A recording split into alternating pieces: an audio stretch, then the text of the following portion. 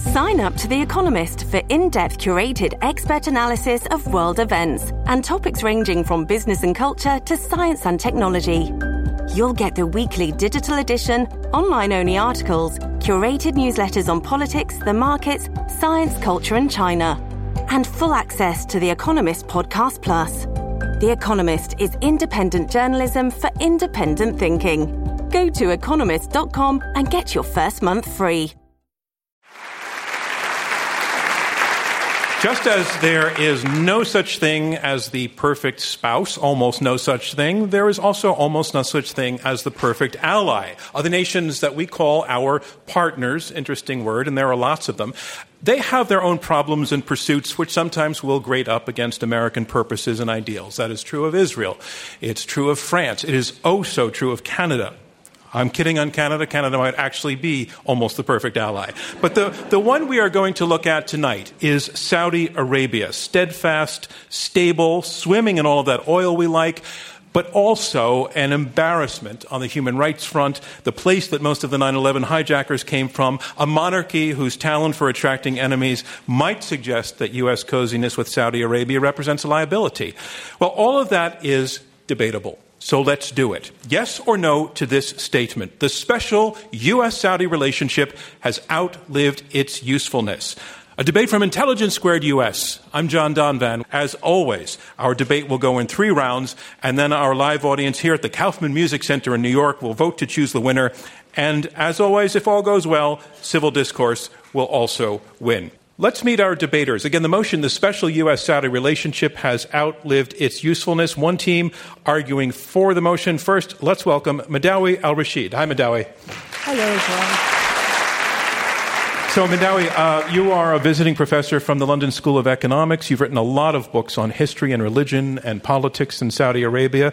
Now, your name gives us a clue to your history. You are a member of the Rashidi family, and that is a dynasty that fought a lot of wars with the House of Saud in the early 19th century. So what I want to ask you is there any separating your family's personal story from the debate that we're going to have here tonight?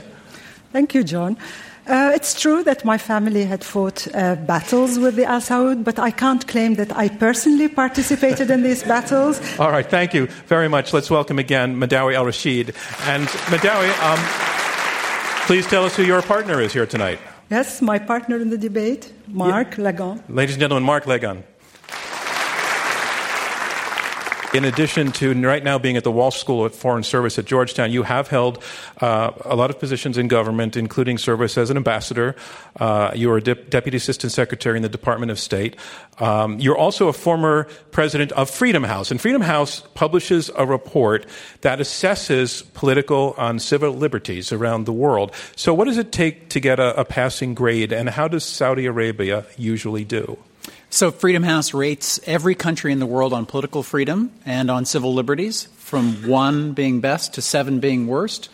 The annual scores came out, and Saudi Arabia was a 7 on both in the worst, meaning repressing dissent, repressing women, repressing minority faith. Evidence for your side tonight. Indeed. And the team arguing against the motion, please first welcome Gregory Gause. Hi, Greg. Greg, you are professor and head of International Affairs Department at the Bush School of Government and Public Service at Texas A&M. You have been focusing for quite a while on the Arabian Peninsula, the Persian Gulf. And you recently wrote an article looking at U.S.-Saudi relations in which you quoted President Obama. And President Obama's statement on the situation was, quote, unquote, "It's complicated." Is it going to look any less complicated after tonight's debate? John, I think it won't be any less complicated. We don't have that kind of power up here. But I think that the folks will understand why the relationship with Saudi Arabia continues to be in America's best interest. Okay, thank you very much. And tell us who your partner is, please. My partner is the very talented Ambassador James Jeffrey. Ladies and gentlemen, James Jeffrey. Jim, you were assistant to the president. You were a deputy national security advisor in the George W. Bush administration. Also a longtime diplomat. You were ambassador to Turkey. You were ambassador to Iraq. Not long ago, you gave our new Secretary of State, Rex Tillerson, some job advice. You pointed out that what counts is, and I'm quoting you, mastering the mind-numbingly varied, ambiguous, and often contradictory expectations of the job. Are you feeling sorry for this guy? Not at all, John. He's got the best job in the world. I've had the privilege of working with him at times, and he's going to do great. Okay, thank you very much, Jim Jeffries, and the team arguing against the motion. Let's begin with round one. Round one are opening statements by each debater in turn. The motion is the special U.S.-Saudi relationship has outlived its usefulness. And here to argue for the motion, Madawi al-Rashid. She is author of Muted Modernists, The Struggle Over Divine Politics in Saudi Arabia. Ladies and gentlemen, Madawi al-Rashid. Ladies and gentlemen, good evening. The U.S.-Saudi relationship was dubbed from the very beginning as a special relationship. From the moment American President Roosevelt met King Ibn Saud, the founder of Saudi Arabia, on the 14th of February 1945. At the core of this relationship were two issues. First, oil, and second one is security. The special relationship meant that the U.S. offered Saudi Arabia uncritical and unconditional support for more than 7 decades. We will argue that this is no longer in the U.S. best national interest. Let me just explain how this relationship developed. In the 1960s, Saudi Arabia was a very useful ally during the Cold War. Its oil wealth, its strategic location, and believe it or not, its conservative Islamic tradition all helped to defend against and ultimately defeat nationalism and communism. This special relationship meant that Saudi Arabia became important for the U.S., and even more so after 1979. So why 1979? Remember, in 1979, the main ally of the U.S., the Shah of Iran, was toppled. And at that moment, U.S.-Iranian relation became extremely difficult and hostile. So the U.S. decided to put all its eggs in the Saudi basket. And therefore, this relationship became even more special. Today, this special relationship has become counterproductive. The absolute monarchy of Saudi Arabia has become difficult to sustain. First, this regime oppresses its own people, marginalizes women, spreads lethal conservative religious ideology, and aspires to become a hawkish regional superpower. This doesn't help U.S. interests, but actually harms them. Unconditional U.S. support legitimizes the regime's excesses and authoritarianism and makes the U.S. vulnerable to accusations of double standards, supporting dictatorship in one country while promoting human rights and democracy in other countries. More than that, since 9/11, many Americans have asked legitimate questions. Given that 15 out of 19 hijackers were Saudis, Americans began to ask, are Saudis our friends or foe? Madawi al-Rashid, I'm sorry, your time is up. Thank you very much. Our motion is the special U.S.-Saudi relationship has outlived its usefulness, and here making his opening statement against this motion, Gregory Gause. He is the professor and head of International Affairs Department at the Bush School of Government and Public Service at Texas A&M. Ladies and gentlemen, Gregory Gause. So it seems to me that if the argument's about values, they win, we walk off the stage. Saudi Arabia does not share our values. We are very happy to stipulate that. But the question here is not for us about values, it's about interests. If we ran our Middle East policy based only on dealing with people who shared our values, we really wouldn't have many people to talk to in the Middle East. The Middle East is a very strategic area. It's in flames right now. And having a relationship with a stable country in the Middle East that has influence in Syria, in Yemen, in Iraq, in other parts of the Middle East that are in flames, we think is actually very useful to the United States. I think my friend Madawi's best argument here is the fact that Saudi Arabia has been the home of this very conservative, xenophobic, intolerant version of Islam that we shorthandly call Wahhabism, and that Wahhabism has become, in its various incarnations once it left the country, a threat to the United States. So there is a logic to this, undoubtedly, but I don't think that that logic holds through the entire argument, and let me tell you why. Right? It's more complicated than that. Lots of Saudis have joined ISIS, but lots of Tunisians have joined ISIS. Tunisia, the one success story of the Arab Spring. Europeans have joined ISIS, even some Americans. It's hard to say that Wahhabism was the thing that drove them to join ISIS. And in fact, these people in ISIS and al-Qaeda now want to kill the Saudis. And they identify the Saudi regime as one of their major opponents. In fact, counterterrorism is, I think, one of the major reasons why we need to sustain our relationship with Saudi Arabia. We know that because of cooperation with the Saudis, there have been plots foiled. In 2010, a plot by al-Qaeda to ship explosives from Yemen to the United States in airplanes was foiled because of cooperation with Saudi Arabia. But also an extremely important part of this cooperation with Saudi Arabia is not simply the intelligence sharing, it's also that we need the Saudis on the ideological front against ISIS and al-Qaeda. We, the United States, have no standing in those arguments in the Muslim world. Right? We can say this is bad, this is wrong. No one in the Muslim world listens to us. We're not a Muslim country. What the Saudis do, right, as difficult as it is for us good liberal Americans who really excoriate the Saudis on all sorts of grounds about women's rights and political freedoms for very good reasons, what we cannot do is make the argument against al-Qaeda and ISIS within their own intellectual framework. And really only the Saudis can conduct that fight. That makes them extremely important for the United States and argues for the sustaining of our relationship with Saudi Arabia. Thank you, Gregory Gause. I'm John Donvan. Round one of this Intelligence Squared U.S. debate continues in just a moment. And a reminder of where we are. We are halfway through the opening round of this Intelligence Squared U.S. debate. I'm John Donvan. We have four debaters, two teams of two, fighting it out over this motion. The special U.S.-Saudi relationship has outlived its usefulness.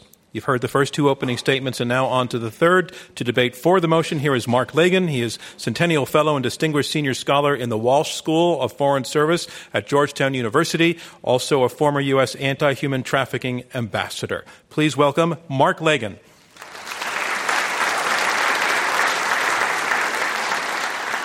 Thanks, John. Thanks, Intelligence Squared, for asking a good question, and thank you for coming. First, the United States does not need Saudi Arabia as much as it once did for oil. The relationship the United States had with Saudi Arabia began with oil, and it was premised from the 1973 oil embargo for a good while on access to oil. But due to technological advances like fracking, the United States doesn't need Saudi oil as much. There was a decline of some 50% of Saudi oil exports to the United States from April to December of 2014 as a result. Second argument, unconditional backing undercuts U.S. global credibility. This is a government, for instance, that stones, lashes, beheads people. It's executed over 150 people each of the last 2 years without due process. Internationally, the Saudis have engaged in harming civilians terribly in their escapades in Yemen, killing some 6,000 people in Yemen in the initial month of intervening to try and change the government to be more to its liking there. There are now some 3 million people displaced in Yemen. At the same time as the United States is rightly criticizing Russia for harming civilians in Aleppo, in Syria, it stands by Saudi Arabia and is selling massive weapons. 10% of U.S. arms sales go to Saudi Arabia. The Wahhabist worldview that Greg Gause talked about is indeed been a pernicious factor. It has, as Hillary Clinton said in a memo quoted in WikiLeaks, indicated that donors in Saudi Arabia constitute the most significant source of funding to Sunni terrorist groups worldwide. Next argument. U.S. backing for Saudi Arabia leads to greater targeting of Americans. We help give birth to some of the worst extremists by working with Saudi Arabia to create jihadists to fight against the Soviets, perhaps in a noble fight then, but they came to turn their eyes on the Saudi government and on the Americans from afar. Our association, backing unconditionally that government of Saudi Arabia, puts a bullseye on the back of Americans because it's easier for extremists to fight Americans as the patrons of Saudi Arabia than to succeed in trying to overthrow the Saudi government right there. The Saudis engage in blackmail. If they really had the overlapping interests that our counterparts will argue that they had, they wouldn't regularly try to withhold intelligence sharing or threaten to stop buying our weapons or cooperating with us when, for instance, the Congress passes a law allowing American citizens with the families of 9/11 victims to sue the Saudi government. Saudi Arabia threatened the UN if it pointed a finger at it in its annual report on children in armed conflict for the mayhem that it has been conducting against children in Yemen, threatening to cut off aid, including for Palestinian refugees. Don't buy that this unconditional relationship has to stand as it is. Thank you. Mark Lagon. And the motion is the special U.S.-Saudi relationship has outlived its usefulness. And here making his statement against the motion, here is James Jeffrey, former ambassador to Iraq and Turkey. James Jeffrey. Thank you, John. Thank you all for coming. This motion, as written, is not only, and I quote the moderator, John, verbose, it's also not very clear. But let me try to explain a little bit what a special relationship is, and in particular what it isn't. Actually, I'll start with what it isn't. It isn't unconditional support. I don't know of a Saudi, and I've talked with most of the leaders, who would claim that Barack Obama gave Saudi Arabia unconditional support. Nonetheless, the special relationship continued. We managed to maintain a good relationship with Saudi Arabia despite major disputes over Yemen, major disputes over Iran, because that's what special relationships do. They don't mean you agree on everything, and they certainly don't mean you like each other's domestic policies. What they mean is that they are important players in a construct internationally that you share. So how does Saudi Arabia help us now? Our colleagues gave a wonderful example of how they helped us 20, 30 years ago. My first point is they were certainly no more democratic or lovable then than they are now. In fact, on Mark's scale, they would have been an 8 probably 30 years ago. If he'd had an 8. But nonetheless, we managed to do a lot of very important things with them. We've got big business to do with them now. First, oil. Back when all this started, according to the other side, it was all about oil dependency, except back in the 1970s, we were in America only beginning to import major amounts of oil. The problem was not oil to America then, or for a while when we did import a lot, including from Saudi Arabia, and now when we only import about 25%. It's about oil to the world. And where does that come from? 25% of internationally traded oil comes from the region around Saudi Arabia. And it is the biggest swing producer. That means that Saudi decisions on oil have a huge impact on the international economy that we trade with and have a huge impact on the price of gasoline at your pump. We saw what happens when we get on the wrong side of Saudi Arabia on oil issues in 1974.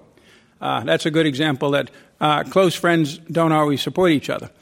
The next thing is the threats we're facing in the region. It isn't quite the Cold War, I grant you, but between ISIS and Iran, we have really terrible problems. Have the Saudis killed inadvertently, to a large degree, 6,000 people in Yemen? I think that's a pretty accurate figure.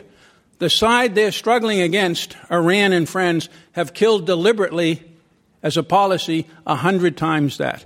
This isn't a love affair.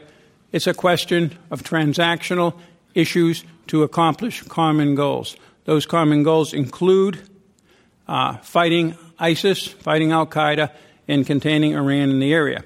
And there we need the Saudis. My opponents are absolutely right about the blackmail, but I'm here to tell you I don't know of a major ally of ours who hasn't done similar blackmailing, and had I 6 more minutes, I would start with Turkey. Actually, I would probably end with Turkey. But I could throw in even the lovable Germans and some others that would surprise you. As a guy who's had a bullseye on my back, literally, in the Middle East, it's never been because of our relationship with Saudi Arabia. It's been for many other things. Vote against this bad, bad motion. Thank you, James Jeffrey. And that concludes round one.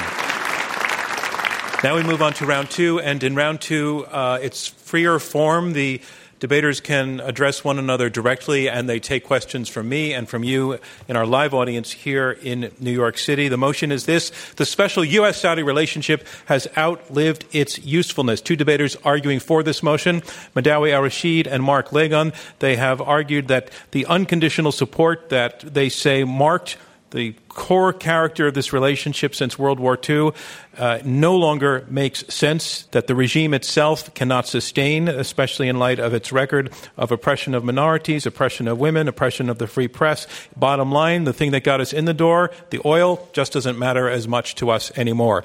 The team arguing against the motion, Gregory Gause and James Jeffrey, they concede that Saudi Arabia does not share our values, but they argue that that is irrelevant to the question of whether the relationship is in the interest of the United States. They point out that in many ways we have the same enemies, that they have been cooperative in helping to fight those enemies, particularly in the area of intelligence sharing. First, I want to take a question to Madawi al-Rashid and ask you, your opponents are making the argument, it's implicit, I think, that Saudi Arabia remains stolid. Bottom line, is Saudi Arabia stable? Saudi Arabia is a pressure cooker. And the more there is of repression and sabotaging people's rights, the pressure is going to rise. And one day it's going to implode from within. I just want to remind you of what Woodrow Wilson said about repression, actually, is so connected to revolution. And the U.S., by giving Saudi Arabia unconditional support, is actually sowing the seeds of revolution. Can you respond to that, Greg? Sure. Saudi Arabia is a pressure cooker, and it's been a pressure cooker for decades.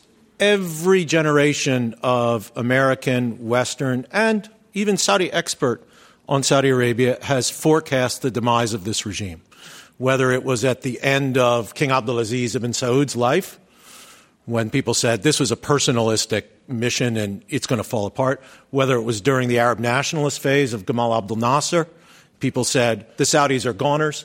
After the Iranian Revolution, people said, the Islamist wave is going to sweep them over. During the Arab Spring, Saudi Arabia was the least affected country. So bottom line? Bottom line is, in the long run, every regime is in trouble.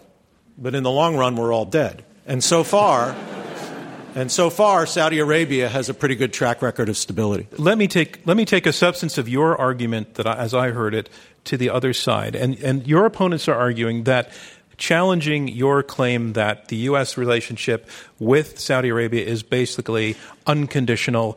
They point out examples of times when Saudi Arabia has been very unhappy with the positions the United States has taken, that they feel that they are checked and challenged, and there's nothing unconditional about it. Mark Lagon. Well, we would say it is fair to call this an unconditional relationship. The United States regularly, under law passed by Congress, finds Saudi Arabia to be in the cellar in terms of religious persecution, human trafficking. It doesn't use the sanctions that the United States can because it waives it. It is a false dichotomy to say we have to have the relationship as it has been for decades, or it's a divorce. the burden of proof is on us to say what a conditional relationship would be. I'll tell you, we should tie our arms sales to asking specific things of the Saudis. For instance, audit all those finances of your charities and your private organizations and individuals that have been funding education around the world that has been creating radical extremists. You need to change your male guardianship laws. Ask for those things and tie arms sales to them. Mark accused the Saudis of exercising blackmail against the United States on a number of occasions. And he just called for us to use arms sales as a lever to get them to change their domestic politics. I think people in Saudi Arabia would say that's blackmail. Now, I would say blackmail, schmackmail, it's diplomacy, right? But the question is, how receptive are not just governments, but domestic public opinion to outsiders coming in and telling them how to rearrange their domestic social affairs, even with the best intentions, and then saying, and if you don't do that, we're going to withhold X, Y, or Z. Okay. I actually think that would push back the possibilities of whatever change there might be in Saudi Arabia, because people don't like outsiders to tell them what to do. What's wrong with that argument? Because I'm sure that you disagree with it. If I may. Yeah, Mark Lager. There's an interest-based case for the distasteful side of the Saudi policies at home. That's why the domestic matters. U.S. credibility in the world is harmed irreparably if we are standing with such a retrograde power, not only authoritarian, but positively medieval in the way it treats people for small crimes with execution and lashing. We don't have to sue for divorce, but let's be tougher in the relationship. Okay, I want to hear from Jim Jeffrey and then Madawi. Yeah, I think Mark may be confusing the European Union or maybe the Scandinavians with the world.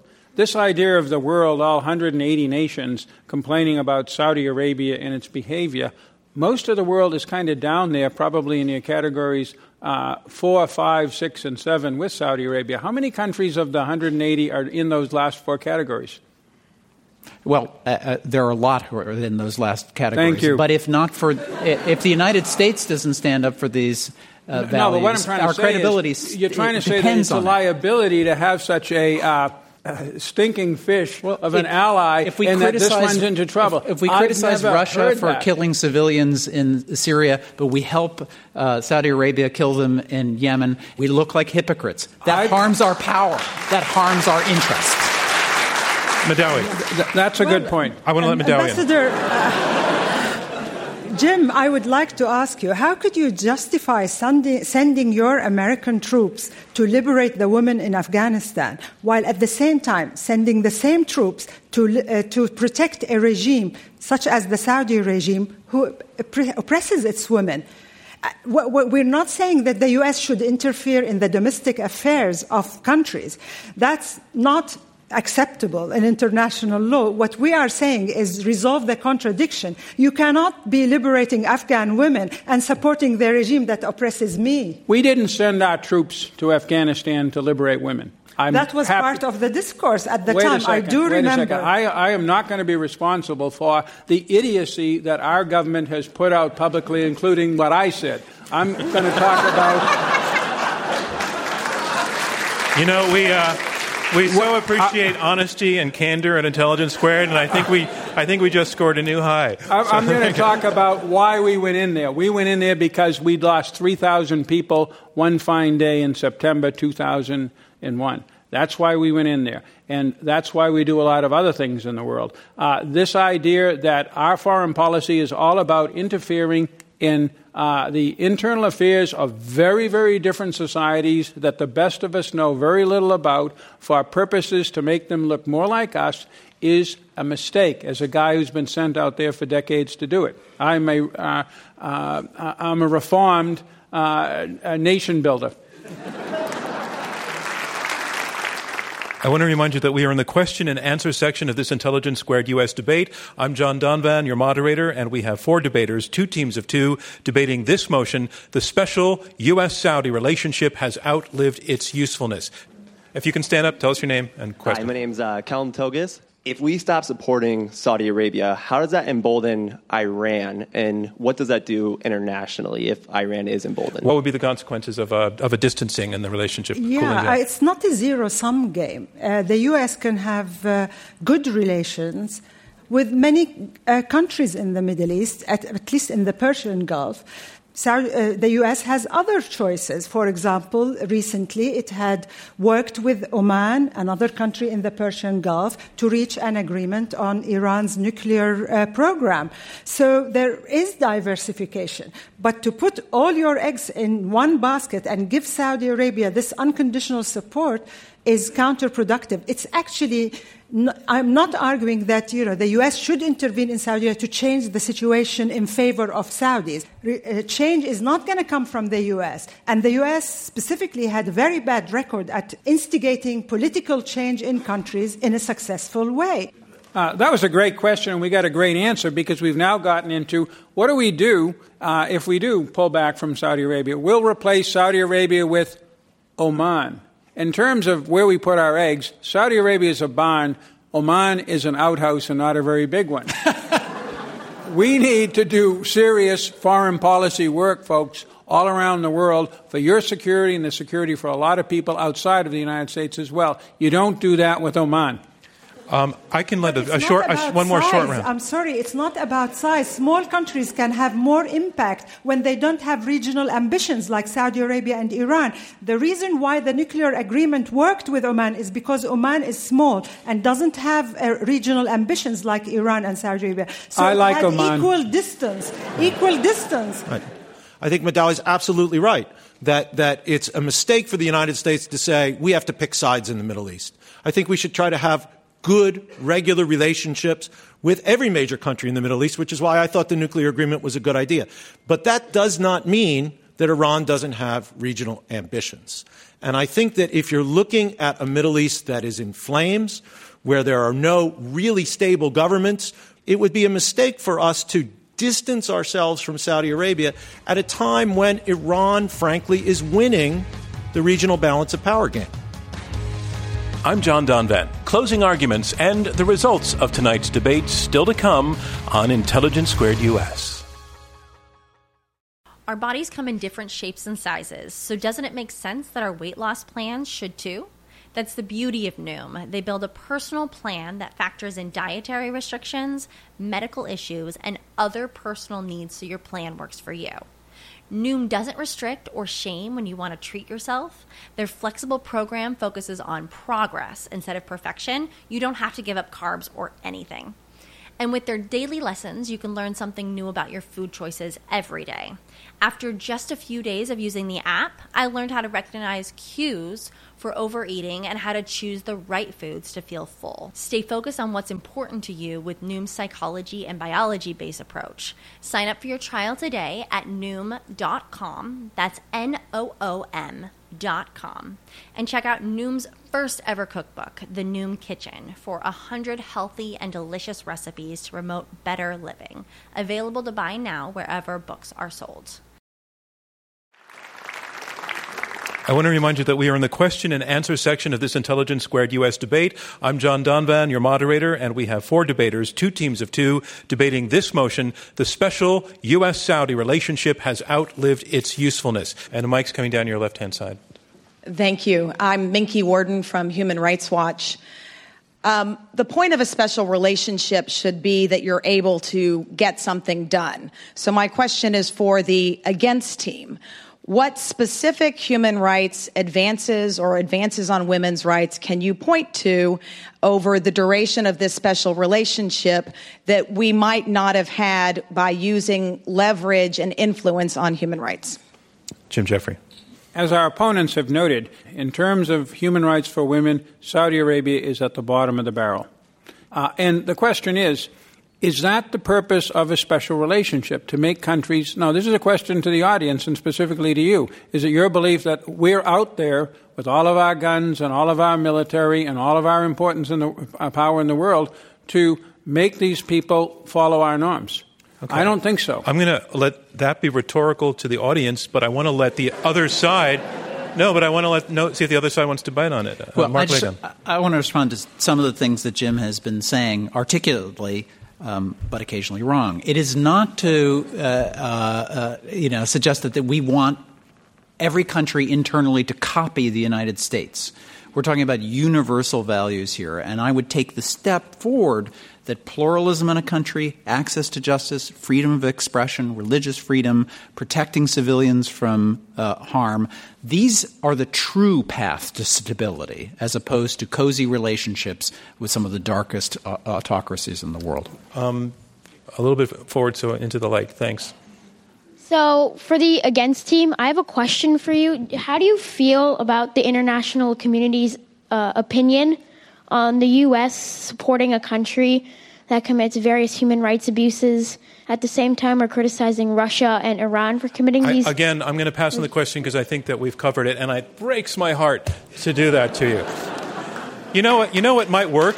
What might work is if you said, do you think the U.S. practice of supporting a country responsible for such abuses is going to blow back in a negative way on the U.S. and therefore they should step back? Would that be a good idea? It's a good question, particularly the way John reformulated it. There is an international community that is up there in the UN. It's in NGOs and such. And then there's the international community that I've dealt with for 35 years. That international community worries about the real security threats. And what countries are motivated by is whether we stand by our allies. I myself didn't know if we did the right thing abandoning Mubarak from the standpoint of he was a total loser by the time he left and it was clear he was going down. But what happened around the world was we got a hell of a lot more reaction and blowback around the world for letting a good ally go who put 2 divisions into Saudi Arabia in 1990 to stand with us against Saddam than we have ever gotten for our human rights cozying up with somebody who's violating them. That's the way the world works for those of us doing it. The United States won't be able to, and maybe shouldn't try to change the internal affairs of other countries overnight. But it would be a more stable and prosperous world if there was movement in that direction. I'll tell you one way we won't get there faster is to continue to have the relationship that we have now, which is largely unconditional. Barack Obama had misgivings. He said it was complicated, as you quoted it. But we've sold $116 billion in arms to Saudi Arabia in the 8 years that he was president. We have an unconditional relationship. That's not going to get you more slowly in the direction of reform. Thank you, sir, for your question. Oh, no, right here. Yeah, thanks. Hi, my name is Kylie McKenna, and I'm representing the Staten Island School of Civic Leadership. Welcome. As evidence, you stated how the rights of people of Saudi Arabia are being denied, proving that we cannot support this relationship. But if we go back to 300 years ago, to the Revolutionary War, we had slaves and we had unequal rights to women and both Native Americans. Would France and Spain both leave us because of what we had done? I'm going to allow. Let's go into Madawi. I think the word leave us is not on the agenda of this debate. It is about changing what is called a special relationship, the unconditional relationship, into something that is more complicated. The U.S. cannot just jump and save countries because it doesn't work. In 1979, the major ally of the U.S., the Shah of Iran, fell under the pressure of a mass revolution, and the U.S. couldn't do anything, despite the fact that the U.S. had close connection with the intelligence services of Iran, with the Iranian government. And the same thing will happen in Saudi Arabia. If there is a problem, the U.S. cannot and perhaps will not be able to save the regime. So it is time to switch that relationship from an unconditional support to the regime to a support of the Saudi people who are actually going to be there after the regime disappears. And the relationship will become stronger if the U.S. distances itself from the excesses of the Saudi regime. Okay, I want to take one more question right down the aisle here, sir. Good evening. My name is Connor Osteen. My question is for the against side. Going to the geopolitical interests, I think I'm still a little confused on some of this. So what exactly is our interest in containing Iran at this point? These are two powers that both have regional aspirations. Why do we choose one over the other? Yeah, that's a good question, and believe me, the last administration actually wrestled with that. Essentially, there are two kinds of countries in the world from a geopolitical standpoint. Those who are trying to change the global order in some kind of illegitimate and typically violent way. That's the Soviet Union. It was Japan and Germany. It's been Iran, it's North Korea, and there's those regimes, some of which are pretty deplorable internally, that basically are willing to live with and to one or another degree, half-heartedly, in a goofy way often, are willing to work with us to preserve that international order, which benefits us all. Saudi is in the latter category, Iran is the former category. For me, that closes the case.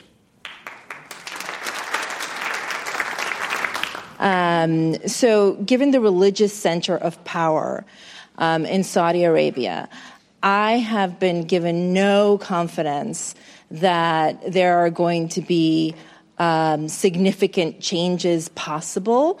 What indications have you seen that within Saudi Arabia there are concessions that are going to be feasible? Well, we're not arguing that there should be concessions. We're not arguing that American policy... What kind of relationship is that? We're arguing that we have... No concessions? Thank you, Mark.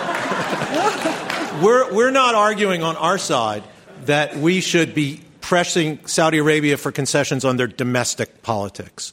We're arguing that the leverage we have with Saudi Arabia should be used to secure America's chief interests in the region vis-a-vis counterterrorism, Al-Qaeda, and ISIS, where we do share interests. The questioner is absolutely right that what leverage we have on Saudi Arabia is not going to move this huge boulder about social change in Saudi Arabia. We should use that leverage for specific foreign policy goals where we might actually get some movement. And that concludes round two of this Intelligence Squared U.S. debate, where our motion is the special U.S.-Saudi relationship has outlived its usefulness.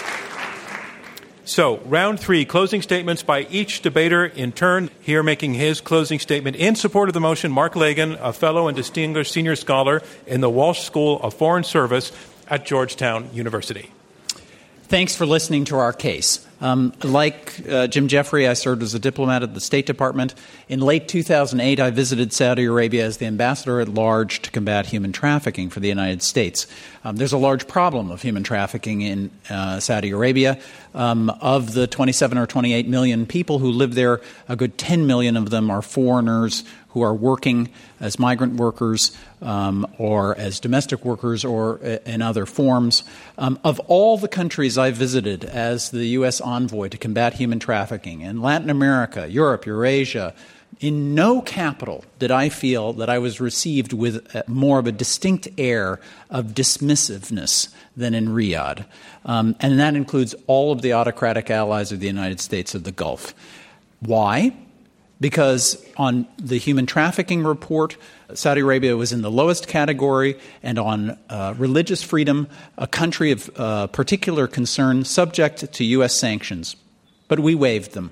Why was the Saudi regime so unconcerned about dialogue? Not as a human rights question, but because the special relationship is largely unconditional.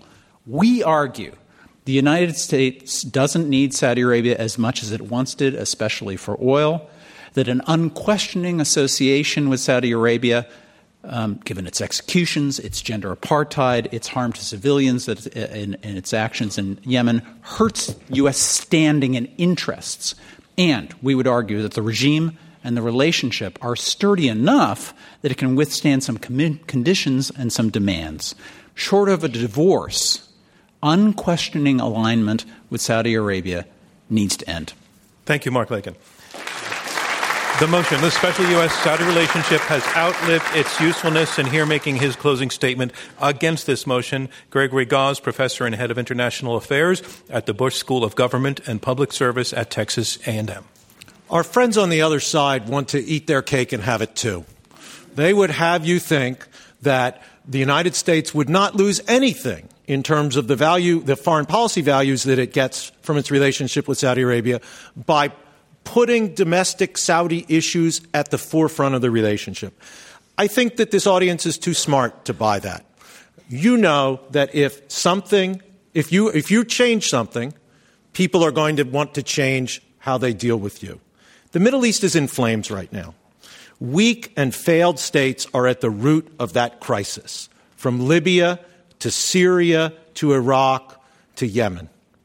I think it would be the height of folly to put at risk a relationship that has endured for decades and been valuable for the United States, when that country, Saudi Arabia, is itself pretty stable and has influence in the various conflicts occurring in the region.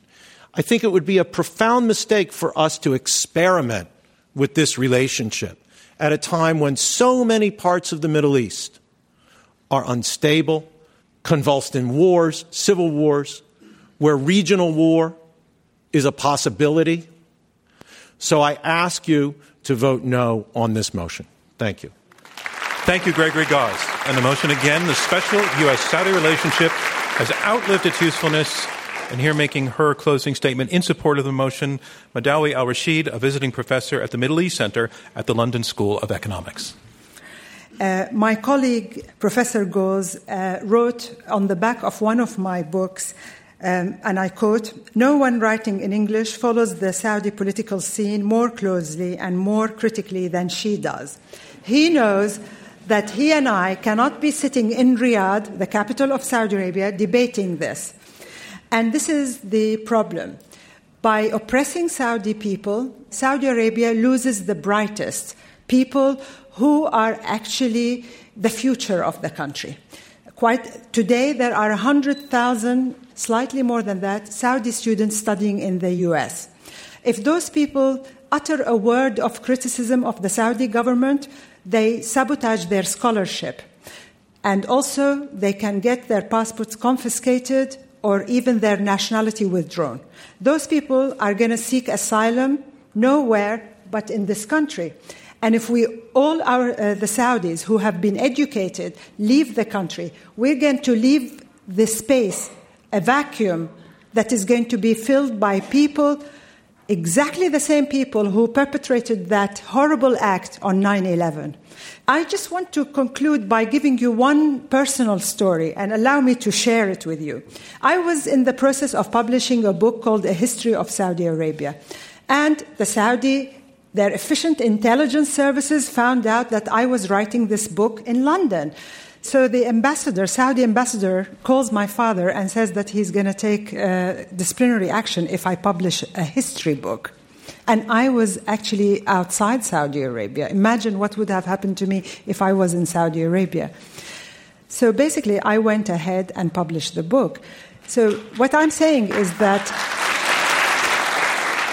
if there are many Saudi women and men like me who would like to see a better future, if all of those people don't go back, then there is no future, not only for Saudi Arabia, but for a U.S.-Saudi relationship.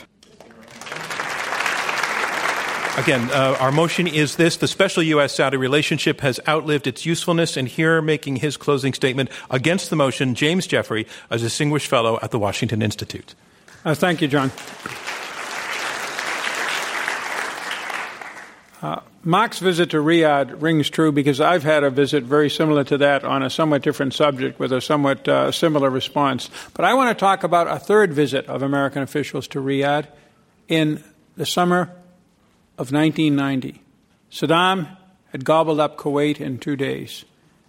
And everybody was worried that the whole Middle East would blow up. The Saudis were horrified and frightened of Saddam. They were also frightened about America possibly deploying troops, leading to upheaval in the kingdom. The American delegation came out and said, "We'll stand by you, but you have to stand by us. We have to go all the way if we have to. This isn't just defending Saudi Arabia, although we'll do that. This is going into Kuwait and throwing them out if we can't get them out diplomatically." The Saudis thought long and hard, and they said yes.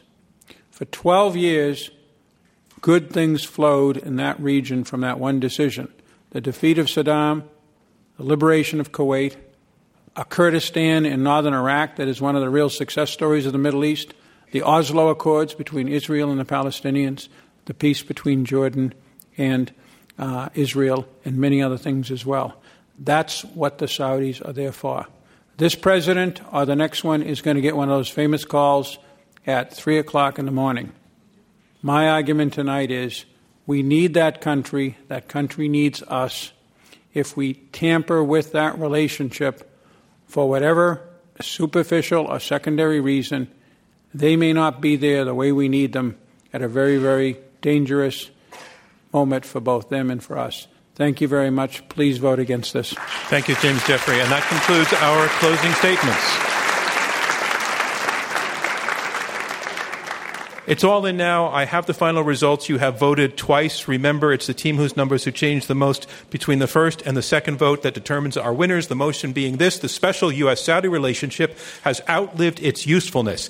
In the first vote, 28% of you agreed with that, 26% were against, 46% were undecided, close to a split. In the second vote, the team arguing for the motion, the special U.S.-Saudi relationship has outlived its usefulness. They went from 28% to 31% in the second vote. They picked up 3 percentage points, which is the number to beat. Let's look at the other team. Against, the first vote was 26%. Their second vote was 58%. They picked up 32%. The team arguing against the motion, the special U.S.-Saudi relationship has outlived its usefulness. Our winners, our congratulations to them. Thank you from me, John Donvan, and Intelligence Squared U.S. We'll see you next time. This Intelligence Squared U.S. debate was held in front of a live audience at the Kaufman Center in New York City. Dana Wolf is our executive producer. Robert Rosencrantz is chairman. Taylor Quimby and Rob Christensen are the radio producers. Damon Whittemore is the audio engineer. Clea Chang is chief marketing and digital officer. Chris Kamikawa is director of research. And I'm John Donvan, your host and moderator. You can now stream all of our debates on demand on Apple TV and Roku devices with the new IQ2 US app.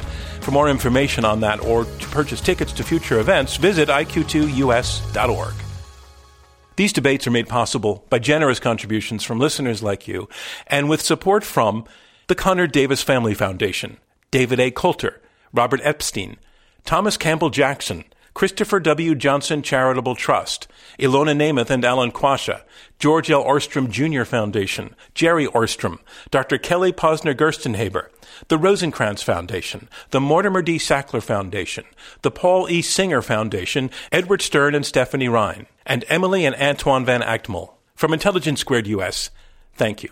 Save big money when you start your next project today at Menards. Convert your current recessed lighting with energy-saving LED downlights from Fight Electric. They're bright and install easily in just minutes. They also go from regular lighting to nightlight mode with just a simple flip of a switch. Save big on all Fight lighting products now at Menards. Shop our lighting options today in-store and on Menards.com. Save big.